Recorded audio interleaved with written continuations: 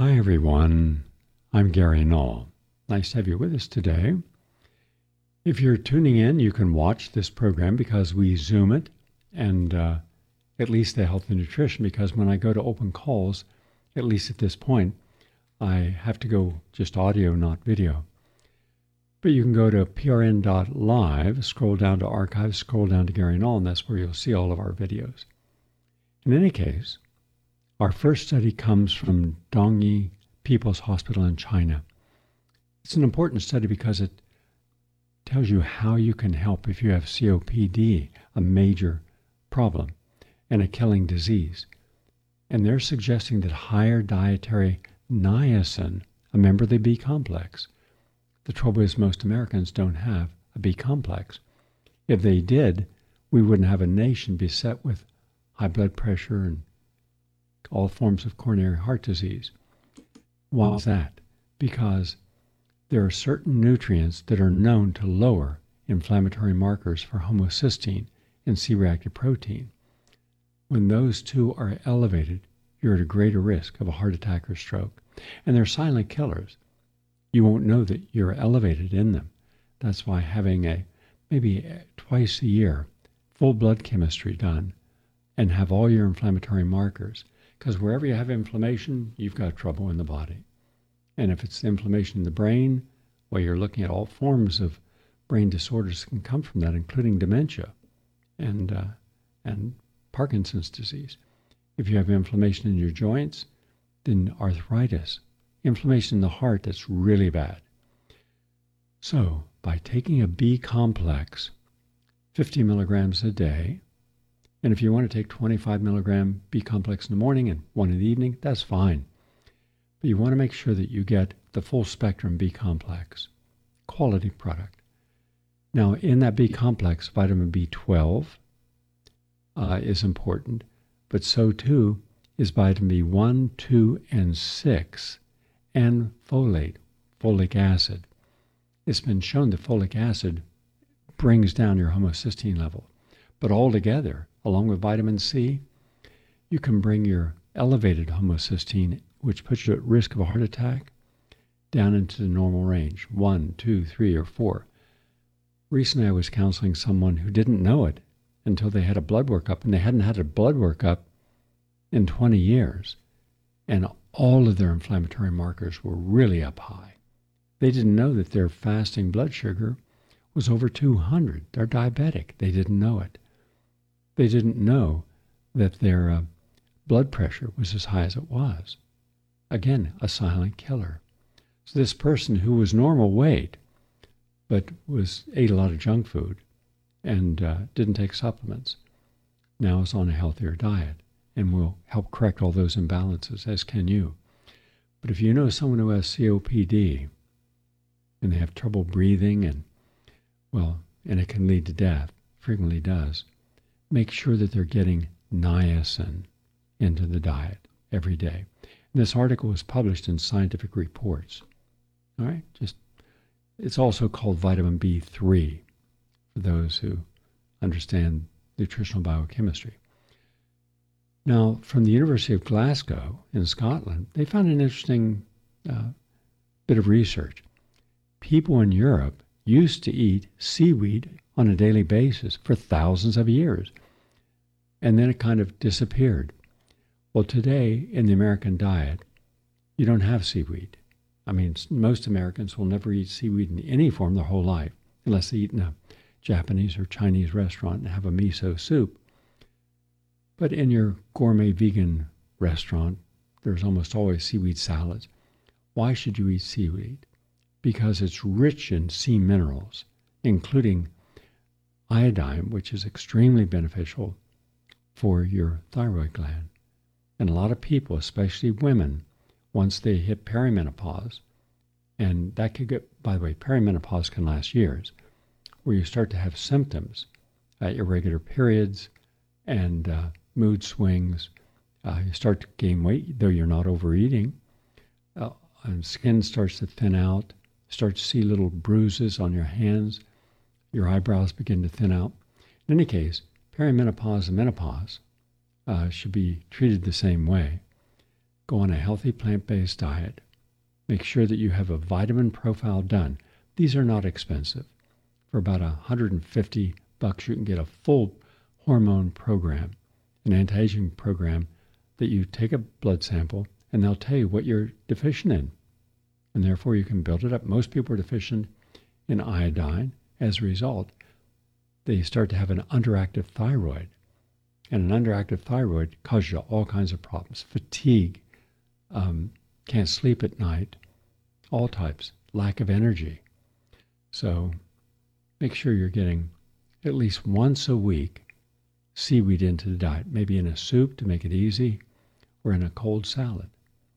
Anyhow, there was a time when they had this because they took it out of the ocean and dried it and used it.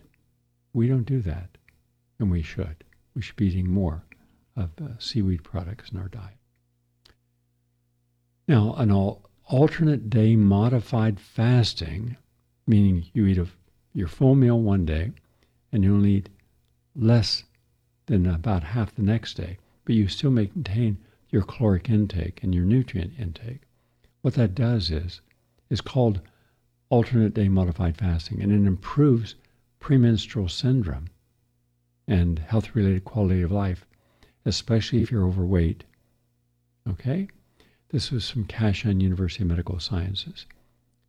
Now we know that PMS is a condition that affects health-related quality of life and encompasses a variety of symptoms, including psychological, physical, behavioral symptoms, where a person just feels out of sorts. Now, thank goodness, not everyone suffers from that, but if you do, it can be really debilitating. And sometimes there are cramps, but there are ways we can deal with this, like vitamin B6 at 100 milligrams and evening primrose oil taken about a day before the cramps start can help alleviate those. A B complex at 100 milligrams can do the same.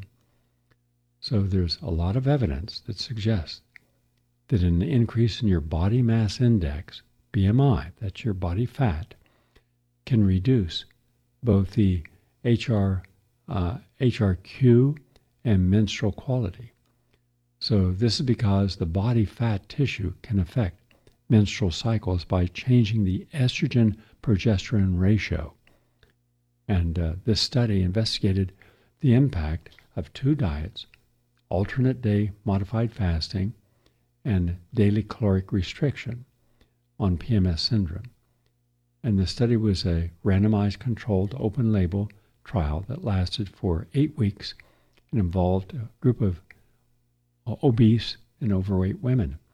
And the study compared the impact of the alternate day modified fasting and the daily caloric restriction, which means you simply have less calories in a day. Significant improvements were observed in mood, the mood, what is called lability and expressed anger in relationship to PMS symptoms. The diet had a significant impact on a 12-item short-form health survey, and the total score and physical function really improved. So here's how you do it. When you're leading up to your menstrual cycle, and when you're getting your menstrual cycle, try to have healthy food. Stay off the meat. The animal proteins are very high in estrogen, and estrogen can imbalance your hormones even further during your PMS cycle.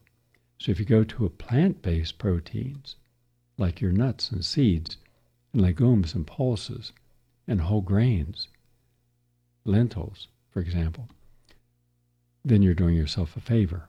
You're getting good fats into the diet. The omega-3 fatty acids, very important. And raw organic virgin coconut oil, teaspoon a day. The B complex at 50 milligrams a day to 100 milligrams a day. That will make a big difference. And that's better than just restricting calories, because what happens is, what if your diet is primarily bad calories, empty calories? You know, French fries, pizzas, hamburgers, hot dogs, bread, pretzels, potato chips, snack foods, sugary foods, all of that causes problems with PMS. Go on a clean, healthy diet and have probiotics for those few days during the beginning of your cycle. if you have problems. And it helps. So modified fasting can improve quality of life, mood, and a lot of other issues. And next comes a higher intake of vitamin K1. Now, most people don't know what K1 is or where they get it. Kale is a good source. Your green vegetables are a good source. But according to Edith Cowan University in Australia, the higher intake of vitamin K1 is associated with a lower mortality risk during a 15-year follow-up. Wow. And this was published in the peer-reviewed journal Nutrition, Metabolism, and Cardiovascular Disease. And it uncovered an association between greater intake of K1 and reduced risk of death from cardiovascular disease, or all causes, during the following 15 years, especially in women. Now, vitamin K1 is a form of vitamin K that occurs in cruciferous vegetables. So if you really want to do yourself a favor and help prevent cancers, even if you don't know that they're occurring, remember, before a cancer can occur, it takes years, sometimes decades, for this to be generating a genesis in your body. And so by the time you can finally photograph, on an x-ray and say, I've got a cancer cell there, they'll say, good, we got it early. No, you got it 20 years late. But by taking vitamin K1, which occurs strongly in broccoli and cauliflower and kale, arugula, watercress, asparagus, Brussels sprouts, mustard seed, and other leafy vegetables, you're really helping your body. I make sure that every day in my smoothie, I have 1 scoop of a cruciferous powder, because then I couldn't eat all those in a day. Onions and garlic are also in there. And so we need to really keep our bodies strong. And I always take vitamin K1 in the same time I take my vitamin D3. They're synergistic. So there were about 1,400 Australian women. Average age was 75. And they were in this enrolled of a health program about vitamin K1, compared with women whose intake of K1 was among the lowest, 25% of those in the study, at a medium of 49.1 micrograms. Doesn't take much, not even a milligram, micrograms. Those whose intake was among the highest, 25%, or at one microgram per day, they had a 39% lower risk of dying from cardiovascular disease, and a 34% risk reduction in all causes of death. The reduction in risk plateaued at intakes at about 80 micrograms per day or more. So take your take your vitamin D3 and your K1 at the same time. And finally, from the University of Rovera in Italy, a diet high in fish, whole grain cereals, the omega-3 fatty acids, and folic acid reduces the probability of miscarriages by up to 15%. Now, this is the common Mediterranean diet. It's a heart-healthy diet, and it's associated with lower risk of pregnancy loss also. And this is the main conclusion of a study led by researchers at the university, which studied the effects of different healthy diets on gestational health of women who had been undergoing infertility treatments. So if you are considering pregnancy, make sure you're getting your omega-3 fatty acids, only whole grains, about, I would say, 3,000 milligrams a day of the omega-3 fatty acids, and folic acid, 500 micrograms a day, and that'll make a difference. That's the latest on health and healing. All this information comes from the National Library of Medicine. It's all peer-reviewed, and we spend a lot of time every day, generally late at night or early in the morning, reading hundreds of articles to find those that can make a difference on a broad spectrum of people. Because remember, this program is heard and seen around the world. And one of the things you can do is you can share the information. share it, send it out to other people. All right? And you can go to Gary Null YouTube. I have thousands of video and audio clips on there, including my classrooms on the air. And I've got a lot of them up there. And they're all free. So take advantage of it. All right? Go to GaryNull.com. Oh, and by the way, I did what I call a Valentine garden. One of my hobbies that I do to relax is, because I live alone here in this beautiful environment down in Southwest Florida in an animal sanctuary. I take care of animals. I rescue them, get them back to health, get them to trust people if they've been abused, and then find them a loving home for life. And that takes up a big part of my day. But also, I love to garden. So from nothing, just sand, that's it. I build things and get my hands in the soil. I look at empty space. And 3 weeks ago, I looked at an empty space. And I thought, well, there would be a nice place to build something. And I did it with the idea about someone seeing the photographs of it before and after and thinking, well, I could do that in my backyard. And if you could make yourself a wonderful meditation garden, maybe with a little koi pond or just a little waterfall going into a pond, so the water, you sit there, close your eyes, and it just takes you to a place of relaxation. Very easy to meditate.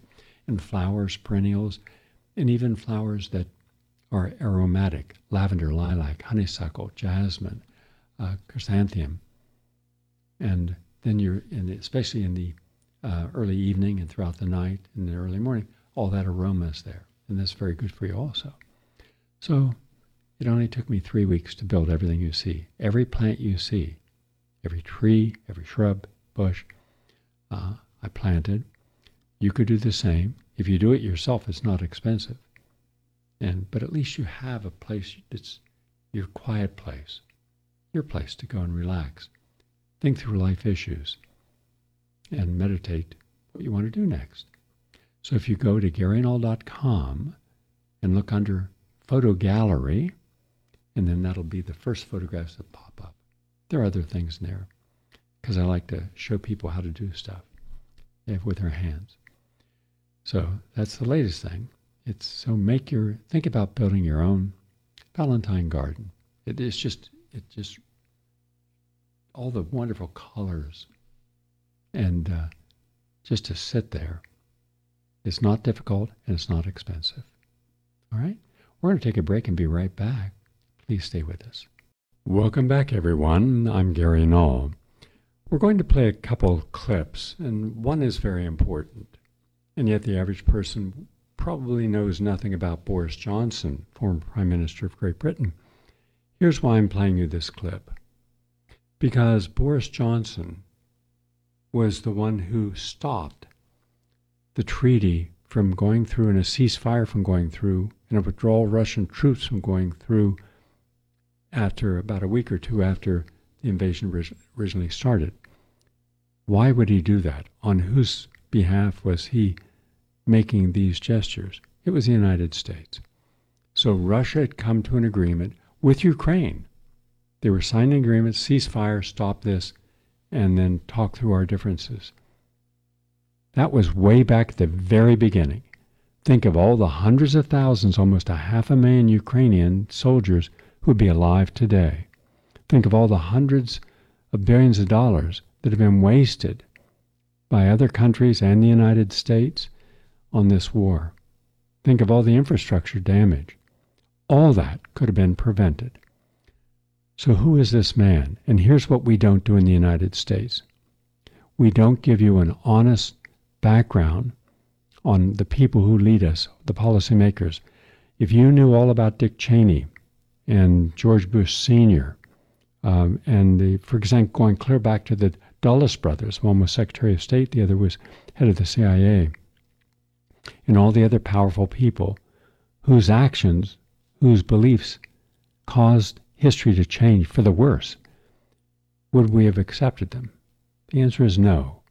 And yet, because we don't know about their backgrounds, we don't know how they grew up, what their temperament was, whether they were ethical or unethical, then we just take whatever the public relations about a person is as if it's true. Look, I knew long before the rest of the American public about the Clintons. In fact, many of you remember I did a whole series on the Clintons with video clips. Everyone from state troopers to prosecutors to people that work with the Clintons had gone on record when he was still Attorney General and then Governor of Arkansas. So everyone knew. In fact, interesting enough, when I was invited to a fundraiser for the Clintons by one of New York City's most powerful political couples, and I said, one of them is a close friend of mine, and I said, why are you doing this for the Clintons? And this is at the party where all these people were, and these are people I didn't know, but they all owned companies. They were all heavy into the business world.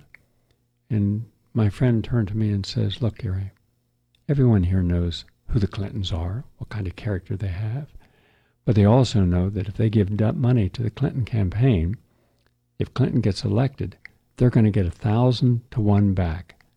Meaning for every dollar they donate, they can get 1,000 back. Non-competing contracts, exclusive arrangements. That's why they're here. That's why all of this happens. Doesn't matter who's running for office. Who puts money in your pocket is the person you're going to do a favor for. That's politics. Okay, that's politics. I just left. I couldn't stand being there. So the more we know about the people in power in any field, the better we can assess whether or not that's someone we want to trust or not trust, believe or not believe. So I'm going to give you a real primer now on everything about Boris Johnson. And once you know everything from his background, would there be any reason you would ever trust this person with anything, let alone becoming the most powerful person in Great Britain's government, and therefore going out and doing the bidding of the deep state in America to keep us in this war, a proxy war, where we don't suffer, but the people of Ukraine and Russia do. Now to the clip. The life and lies of Boris Johnson, from the day he was born to the day he became Prime Minister. June 1964. Alexander Boris de Pfeffel Johnson is born in New York. His earliest recorded ambition is to become World King. 1982. In a letter to Johnson's father, an Eton schoolteacher writes of the 17-year-old Boris Johnson, "He sometimes seems affronted when criticised for what amounts to a gross failure of responsibility, and surprised at the same time that he was not appointed captain of the school for the next half. I think he honestly believes that it is churlish of us not to regard him as an exception, one who should be free of the network of obligation that binds everyone else." 1983. Johnson becomes a leading member of Oxford University's male-only Bullingdon Club. During his tenure, the club's members indulge in sexist taunting, vandalism, restaurant trashing, bullying and ritual humiliation of the poor. One recruiter for the club will later describe it during Johnson's time, saying Bullingdon members found it amusing if people were intimidated or frightened by their behaviour. I remember them walking down a street in Oxford in their tails, chanting "Buller, Buller," and smashing bottles along the way just to cow people. Boris was one of the big beasts of the club. He was up for anything. They treated certain types of people with absolute disdain and referred to them as plebs. 1984. Sixth former Damien Furness visits Johnson's Oxford College for his entrance interview. Many years later he will relate what happened. I was staying the night and had an evening to kill in the college bar. Johnson was propping it up with his coterie of acolytes, whose only apparent role in life was to laugh at his jokes. In the course of my pint, I felt obliged to finish. He mocked my speech impediment, my accent, my school, my dress sense, my haircut, my background, my father's work as a farm worker and garage proprietor, and my prospects in the scholarship interview I was there for. His only motivation was to amuse his posh boy mates. 1987. At the age of 23, Johnson marries the daughter of a millionaire art historian. Fresh out of university and aided by family connections, he lands a traineeship at the Times newspaper. 1988. Johnson is sacked as a trainee at the Times for making up a quote on his first front-page story. 1990. Johnson conspires with his Bullingdon Club friend Darius Guppy to have a fellow journalist assaulted. The two discuss in detail how badly assaulted the man will be, including cracked ribs and black eyes, before Johnson agrees to supply the journalist's address for the attack to be carried out. Boris, have you got this number? How badly are you going to hurt this guy. Okay, let me explain this. You will not be put into intensive care or anything like that. Okay, Derry, I said I'll do it. Don't worry. The conspiracy goes nowhere, and no attack happens. 1991. According to a friend of Johnson's wife, an incident occurs in which Johnson displays his frightening temper, after which his wife turns up at the friend's flat in Brussels looking shocked, scared and on the brink of tears. The marriage soon deteriorates as Johnson begins an affair with a barrister. 1993. Johnson gets his barrister girlfriend pregnant and is soon divorced for the first time. 1994. He is now a columnist for The Telegraph and The Spectator magazine. His columns include racially charged invectives such as slamming Nelson Mandela for the, quote, tyranny of black majority rule in post-apartheid South Africa, and describing Chinese workers as, quote, puffing coolies. 1995. He describes the children of single mothers as, quote, ill-raised, ignorant, aggressive and illegitimate, saying it is, quote, outrageous that married couples should pay for the single mother's desire to procreate independently of men. In the same piece, he dismisses working-class men as, quote, likely to be drunk, criminal, aimless, feckless and hopeless. 1998. Delighting in the resignation of gay Cabinet Minister Peter Mandelson for accepting an undisclosed loan from a friend, Johnson describes the gay community as, quote, tank-topped bumboys. 1999. Johnson is made editor of The Spectator magazine, promising owner Conrad Black he will not stand to be an MP. 2000. Johnson begins a relationship with one of his employees. He promises her that he will leave his wife to marry her. He does not leave his wife. 2001. Breaking his promise to the owner of The Spectator, Johnson stands to be an MP. He now promises voters in Henley that if they vote for him he will step down as editor of The Spectator. That June, he becomes MP for Henley. He does not step down as editor of The Spectator. In a book he writes during the election campaign, Johnson compares equal marriage to a union between 3 men and a dog. 2002. Writing in The Spectator, Johnson defends British colonialism in Africa, saying, the problem is not that we were once in charge, but that we are not in charge anymore. Left to their own devices, the natives would rely on nothing but the instant carbohydrate gratification of the plantain. Meanwhile, in The Telegraph, he describes black Africans as, quote, flag-waving pickaninnies with watermelon smiles. 2003. Johnson is made Vice Chair of the Conservative Party and Shadow Arts Minister. 2004. Rumours circulate that Johnson has got one of his employees pregnant, resulting in her having an abortion. Johnson slams the suggestion as, quote, complete balderdash and an inverted pyramid of piffle, and assures Conservative Party leader Michael Howard that the claim is untrue. In reality, the rumours are entirely true. Johnson is sacked from his position as Tory Vice Chair and Shadow Minister for lying to the party leader. 2005. Johnson steps down as editor of The Spectator. Advising his successor on how to deal with a senior female colleague, he says, just pat her on the bottom and send her on her way. 2008. Johnson becomes Mayor of London. 2009. He fathers a child with an unpaid advisor to City Hall. 2013, the Court of Appeal throws out an injunction that has until now prevented Johnson being named as the father of the child. 3 judges rule that the public has a right to know about Johnson's, quote, reckless behaviour. By now, Johnson is having an affair with an American technology entrepreneur. Her company will receive £26,000 of public money while Johnson is mayor. She will later receive a £100,000 government grant intended for UK operating businesses, even after relocating to California the previous year. 2014. Johnson denies at least 17 times that he will stand as an MP while still in post as Mayor of London. 2015. Johnson stands as an MP while still in post as Mayor of London. 2016. Hedging his bets, Johnson drafts 2 Brexit articles, one pro-Leave and the other pro-Remain. In his pro-Remain article, Johnson says the UK should remain, quote, intimately engaged in the EU, and that Brexit could cause an economic shock, the diminishing of Britain on the world stage, and the breakup of the Union. 2 days later, Johnson announces he will be campaigning for Vote Leave. On June 23rd, Britain votes to leave the EU. Prime Minister David Cameron resigns. Johnson is the leading figure to replace him, but his leadership campaign soon implodes when his own campaign manager, Michael Gove, says that Johnson is, quote, not capable of leading the country. Instead, Cameron is succeeded by Theresa May. She makes Johnson Foreign Secretary. 2017. Johnson fails to impress in the role, making a series of dangerous gaffes. Most notably, he significantly undermines the legal case of Nazanin Zaghari Ratcliffe, a British Iranian held in Iran on charges of espionage. It will be a further 5 years before she is finally released.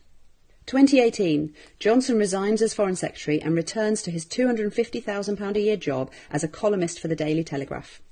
He's soon using his column to label women who wear burqas as, quote, letterboxes.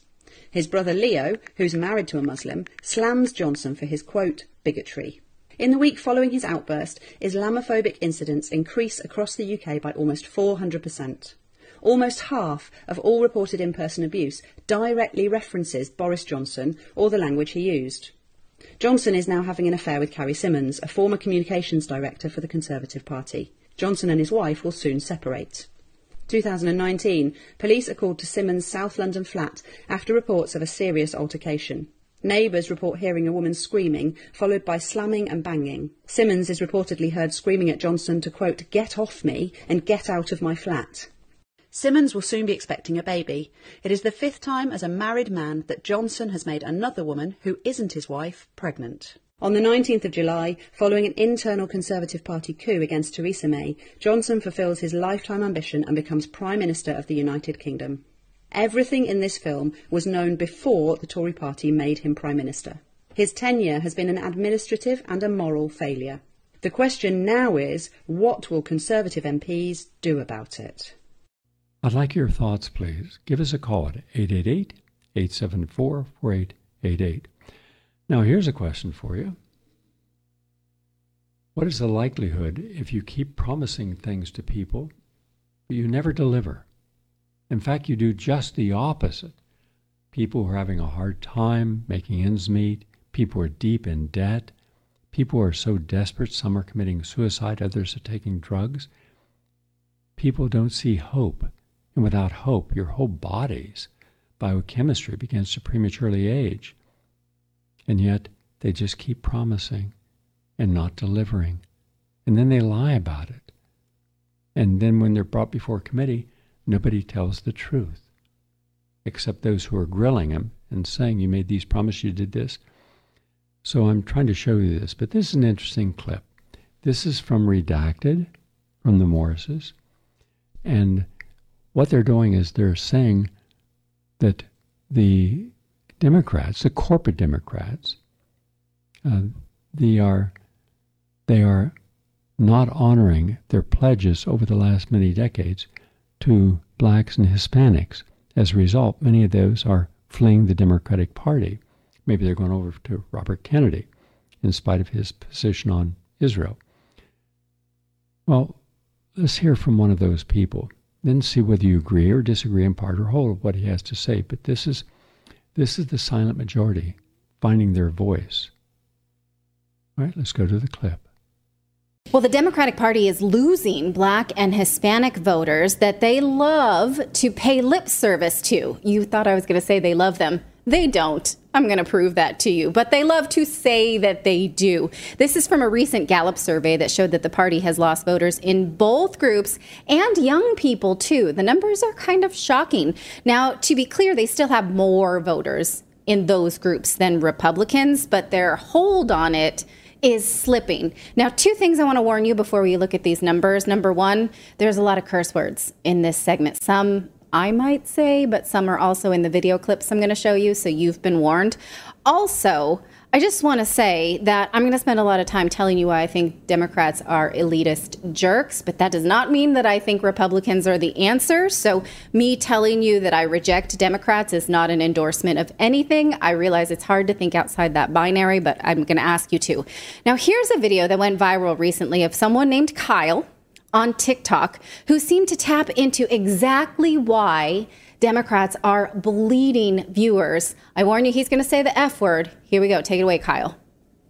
Hi, my name is Kyle. I have been a registered Democrat for the last 22 years. I have voted in every election up and down from the state to local level that I could vote in. I campaigned for John Kerry and Barack Obama. This message is for the Democrats. I hate you.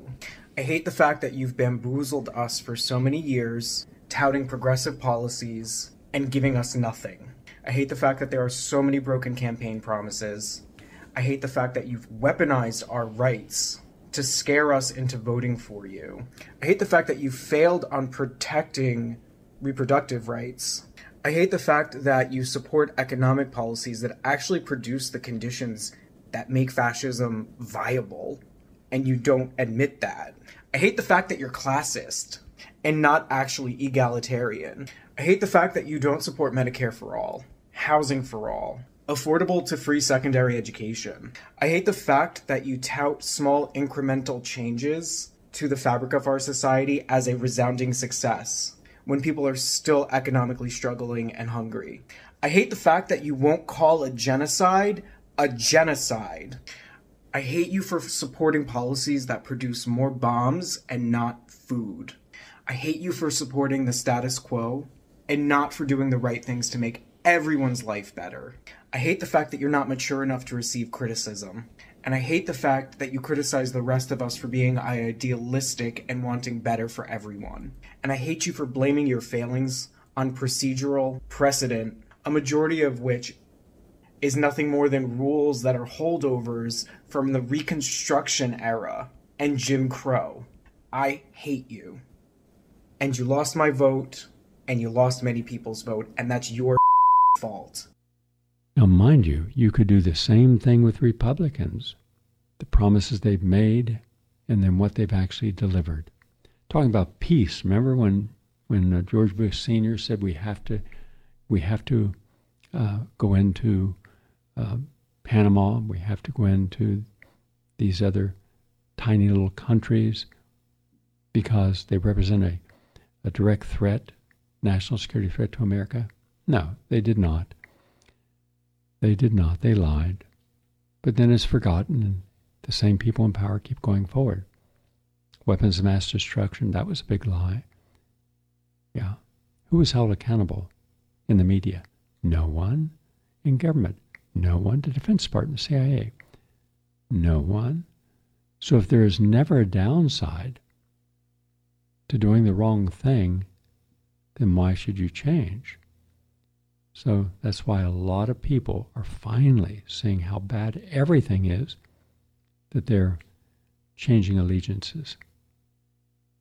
Your thoughts, please. 888-874-4888. We're going to take a break and come right back. Please stay with us.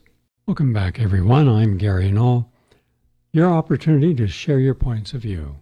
We'd like to hear from you. And by the way, on tomorrow's program, I'm going to start giving the latest on health and nutrition, some important environmental information updates, and then we'll open it up. Once you start to call, then I'll shift from my normal programming schedule into addressing your personal issues. That's on tomorrow's program. Also, I want to thank all the people out there who take the time. I don't know all of you.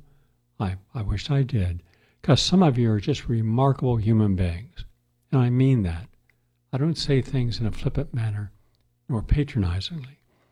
But when I see that people are sharing articles, books, videos, are sending out letters to demonstrate against a particular law coming up in a state, and they send me copies of it, and I think, well, that's very well done.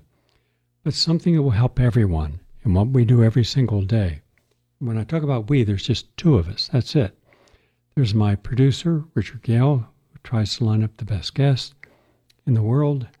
For example, I'm going to take on the issue of the legitimacy of the FBI and the CIA. Because if you hear some of the neocons in Congress, both right and left, and most of them are neocons, they support war, you would think that these are admirable agencies, and yes, once in a great while you'll get a person who's in there shouldn't be there. But they're wrong. Now, maybe they're innocently wrong. Maybe they just choose not to do their own homework or trust what other people have to say. The entire agencies are corrupt, top to bottom. The entire CIA is corrupt, top to bottom, and no one is ever held accountable until possibly now. So when I see people saying, Gary, could you do a show to show us the truth about the CIA and the FBI? Do we really need them? Do we need these huge bureaucracies? They just keep growing. Every single year, nobody ever questions how big the budget is. Do you know what the Defense Department above and below line budget is? 1.5 trillion, not the 850 plus billion they tell you. That's only part of it. And how much of that money can they account for? Donald Rumsfeld couldn't even account for trillions of dollars. We couldn't account for the money that went to Iraq, Afghanistan, and now Now we can't account for the money that's going to Israel or into Ukraine. That's our money. So what if you don't want war? What if you want ambassadors of peace, people who have a long history, know their history? That's why I played the Boris Johnson piece. Once you know a history, and you know that the Bush family is terminally corrupt, except for one son. He's a very decent fellow, but you don't hear about him. I happen to know him. Then you have to ask this question. Why would they invade a tiny little country that does not represent a threat to the United States, Panama, or even go into a smaller country? Do you know which country I'm talking about, where they had like 129 Cubans there, and that was enough to represent going in the country? Let's see if you can call in and tell me, which country did we invade, spend millions of dollars, killed a lot of people for nothing? Nothing. No reason to have done it. Represented a threat to no one. And yet they controlled the media, and that was Bush Sr. and the people surrounding him. And it was also the same Bush Sr. who caused the progenitor, the initiation of everything we're seeing today in Ukraine, because he told Gorbachev, if you dissolve the Soviet Union, we will not go, quote, 1 inch east, meaning towards Russia, with NATO. And Gorbachev trusted them, and they did just the opposite. They pushed everything they can, and they're still doing that. And that's why we have the conflict we have. But as long as you don't know the true history of something and who was responsible, you would vote for him again. You voted for Clinton twice. Now think of it this way. You can like a person. They can be very personable. He shows up with his dark sunglasses and his dark suit, plays the saxophone. That's cool. But then how about credible allegations of what he did and was researched and found to be accurate? Not a single charge against him. Wow. Why is it the FBI has all these thousands of photographs and videos of famous people having sex with minors, and that's never been released, nor any of them ever charged? Not one. Doesn't it tell you something? It does, if you want to know the truth. Well, right now we're about to see the truth. I'll give you an example of that. Because right now, everything is about to hit the fan. Why? We can thank Matt Taibbi and his colleagues for writing an article, and this is from Charles from News Crescif, quote, political espionage campaign targeted Trump, Russian collusion tale, a weapons mass destruction style story, journalist says. I'll just read the paragraph. I mentioned this yesterday on the program, before the story really broke nationwide. A journalist known best for publishing the Twitter files and his work chronicling the Occupy Wall Street protest, claimed in a new Substack report he was privy to evidence of an Obama-era, quote, political espionage campaign, not unlike the one its purported target Donald Trump long suspected.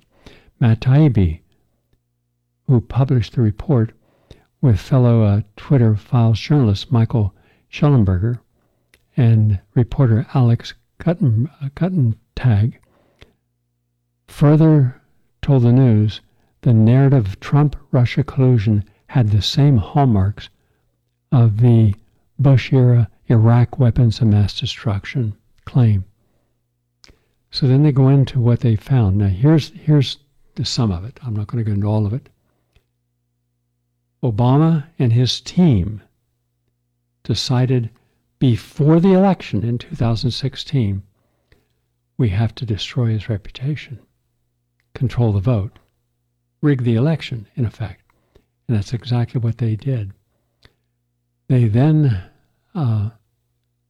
they took CIA Director James Brennan and asked English-speaking U.S. allies to target the Trump campaign of 2016, and that foreign intelligence services were offered at least 26 Trump world figures who could be, quote, bumped, end quote, were encountered by intelligence assets. So that means then that the people who were attacked, like General Flynn, who hadn't even started work, but was trapped by the FBI in a sting, and they managed to indict these people, something that had never been done before a president even takes office. They've already started attacking and trying to destroy the reputation, and then pinning it all upon the fact that Trump was working in collusion with Russia. Now, here's what we have to understand. Some will accept this, some will reject it. That from then till now, there has been an attack against Trump. And as everyone knows, I don't like Trump. But that's beside the point. I don't like some of the people I've written positive articles on. One is Lawrence Burton. I couldn't stand the man. Well, that's a separate story.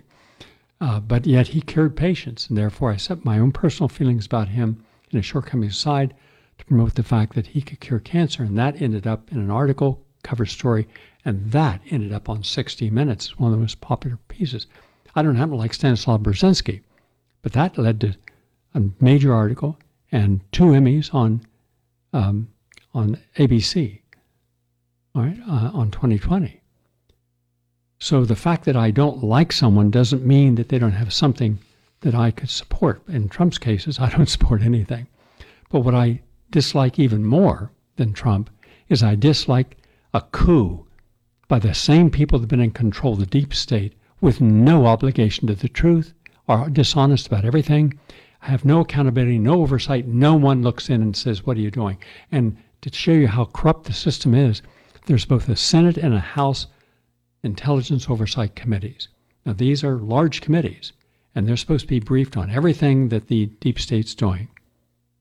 When was the last time you heard a single person, one single person, in the entire history of them being in these positions, of coming forward and saying what these people are doing are wrong and we have to stop it? How about not once? All right? So that's how much control they have over everyone. So now, 4 separate congressional hearings occur, and none of these people like Trump. They find him innocent on all 4, including the Durham report. There was no collusion. Yet Adam Schiff continues to harp as if there was. Why is he? It tells me a lot about not Adam Schiff. My God, that guy couldn't tell the truth if he had to. But it tells me a lot about the people who vote for him and what their values are. This is why we're country divided, balkanized, tribal at this moment, and going to get a lot worse. And especially interesting for me is not the average person that has learned to survive with lies and not believe politicians, not believe the press, because they're at least survivalist.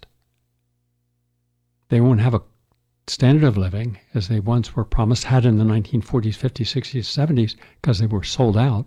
Democrat and Republican alike sold them out. Ronald Reagan, Clinton, Obama, Bush, all sold them out. Eviscerated the unions.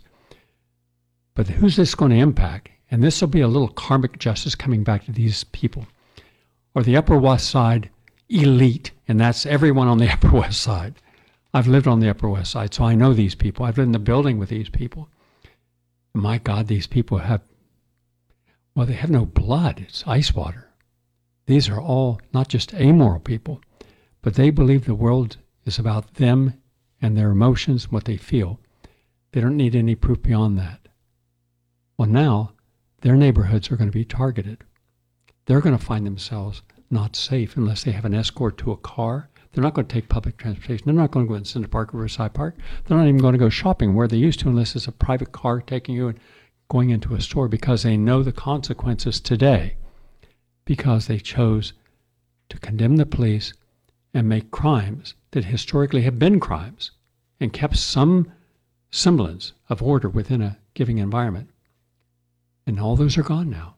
The guys, that whole gang of migrants who beat up on the cops, why did the cops stop them? Because there were all these small businesses they had been beating up and robbing that whole morning. So one of the guys is let out of jail, no bail. Now he's caught again, a couple of days later, robbing Macy's. And so a church, this sanctuary church, wants to put up $15,000 and get him out again. We're living in a dystopian nightmare, and it's only going to get worse because we've trusted the wrong people, because we don't use our intuition, because we don't look at the real world. You look at the world based upon your needs that day. And if your needs come first, then the rest of the world doesn't. So your sense of getting out of your cult-like ideological frame of mind and looking to see if I respect women's rights, why did I just buy my wife a dress made in Bangladesh? Did I care? Did I look at the label? Or did I care about the low price I got and not care about who had to be enslaved? I'm looking at my cell phone. Do I care about the cobalt that has to be mined by tens of thousands of young children, many of them dying in the mines in Africa, the Congo, to get that out? No. No, we have become one of the most selfish, self-absorbed, narcissistic, entitled groups of people in world history. Not everyone. Not everyone. Not even the majority, but about half the people. And unfortunately, those half of the people that are not this way have been silent. They have not motivated themselves. So that's why I say I really respect those of you out there who are taking the articles off these sites. Go to Chris Hedges' site and go to Global Research site. Go to Jimmy Dore's site. Take down the video clips. Take down the articles, and because these people tend to do good research. We do very good research. We're known for our scholarly research. If you only knew how many people around the world use our research, you'd be amazed.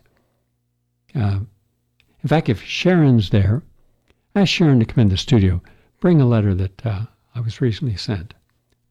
All right? I want her to read the letter. This will tell you a little bit about how many people are out there listening.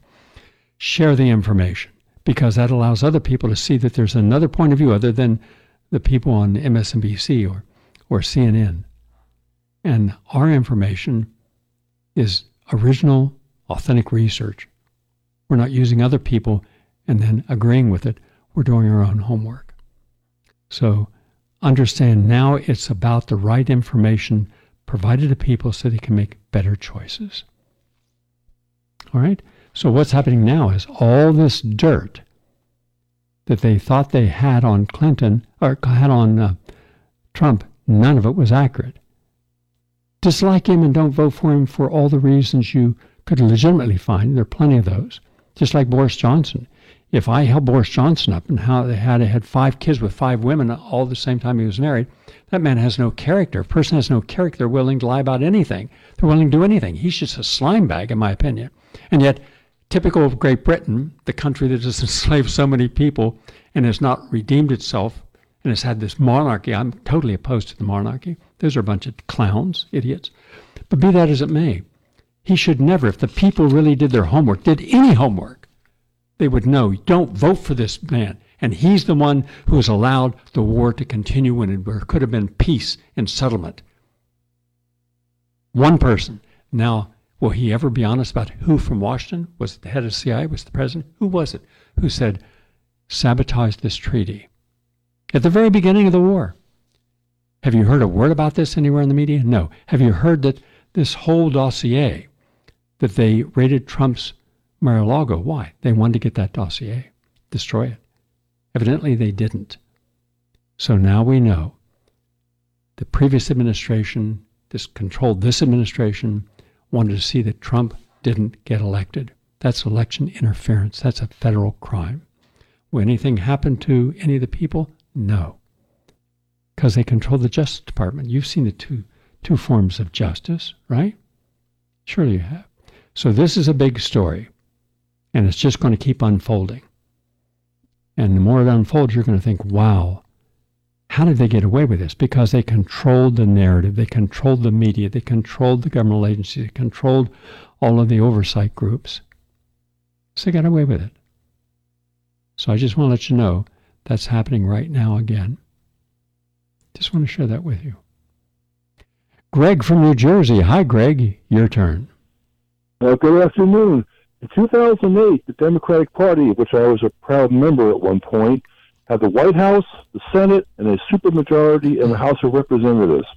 And what did they accomplish? Zilch for the working class, with zilch for, like, people, you know, the military-industrial complex and Wall Street. they were basically doing their bidding. This hasn't the world of St. Franklin Roosevelt, if you will, and the New Deal essentially is so petered out. I was a member, a local party person, if you will, helping out with stuff 20, 30 years ago. They wouldn't have construction workers and like nurses at their meetings now. It's all lawyers, it's Wall Street people. It's astounding the way it's been co-opted, and hence the result. Right now, the whole situation in the Middle East, is there anybody in the Democratic Party really fighting to change things over there, to maybe put Netanyahu on trial? This thing is so upside down. And there won't be. I would say to the people trying to get involved, go to your local town council meeting, go to your local school board meeting, get involved at the local level where you could actually make a little difference. Or if you really want to get someone's attention, and maybe a different type of headline, why don't you take your 4-year-old child, if you have a 4 or 5-year-old child, to a school meeting and say, I'm volunteering my child to be sexually groomed by your curriculum. Am I in the right place? And let them deny it. Oh, God. Ouch. Yeah, let them say, no, we don't have any of that pornography in our... Well, let me show you the books that you do have for your children. No, we've got to stand up. The silent majority has to find its voice. And by the way, if anyone called in, it was Secretary of State James Baker who said, and I want to thank Mitchell Rabin, who said, we will not move 1 inch towards the east, meaning NATO wouldn't grow. And they lied. And it was under Ronald Reagan that they invaded Grenada. Remember tiny little Grenada? It was mainly known for its college, medical school. There was nothing there. And yet they lied, and they were never held accountable for all the destruction and deaths that they occurred. Gary, I was in Europe working in the late 90s, and in Vienna or in Berlin, all I heard at night in cafes were businessmen from the East saying, oh, it was a great going out of business sale with the Soviet Union. That day they had bribed some officials and had bought another plant in Ukraine, in Russia, in Poland, and everything was being siphoned off. It was absolutely astounding what was happening. Thank you, Bill Clinton. Yeah, it was Bill Clinton, but also it was Anthony Summers. It was Summers, Secretary Larry of... Summers, yep. Larry Summers, misogynist president of Harvard, and later head of Clinton's Council, Economic Council of Advisors. And everybody, but it was worse. What they did in Great Britain, what they did in Russia, because I know a lot of Russians. In fact, I have some emigres and medical doctors and others who've worked in my office. The state was no longer able to subsidize anyone. No longer free food, free rent, free medical, free education. Instead, people had worked in factories, but not in an efficient way. On the one hand, they would say, we have zero unemployment. Yeah, because you got 12 people doing one person's job. That means one person's working, 11 are sitting around watching, much like our road crews here in the United States. In any case, they could sell the stock that they owned, the shares in the company, and people would come in and buy up whole factories and then bring in outsiders from other countries and run the companies efficiently. And all those people who would work there got next to nothing. And that's how these people became oligarchs. And that's how foreign influences made a big dent there. And the people who suffered even more. By the way, I have something on what George Soros is doing, and we'll finish with this. The report today is that Soros is in the process of buying up, if this is accurate, buying up radio stations. One of the largest syndicators of radio stations in the country, hundreds of radio stations, including all the major markets. And they believe that this is being done so that he can influence, with all the editorials and all that can happen at that level, the upcoming election. We'll go more into this on an upcoming program. And we will be having some of the world's leading experts on all the topics I'm saying that we're going to explore in depth, like artificial intelligence, transhumanism, self-organizing nanoparticles. By the way, and yesterday I counseled a medical doctor friend of mine for almost 2 hours because he and his wife both got the vaccine and both had devastating effects. And his heart fraction rate went from normal way down in the 20s. That you're in the 20s heart fraction, your heart's not able to pump, you die.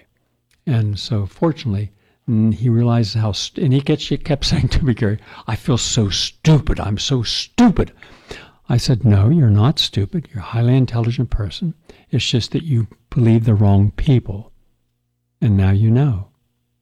And sometimes that's a painful karmic lesson to learn. Who do you believe?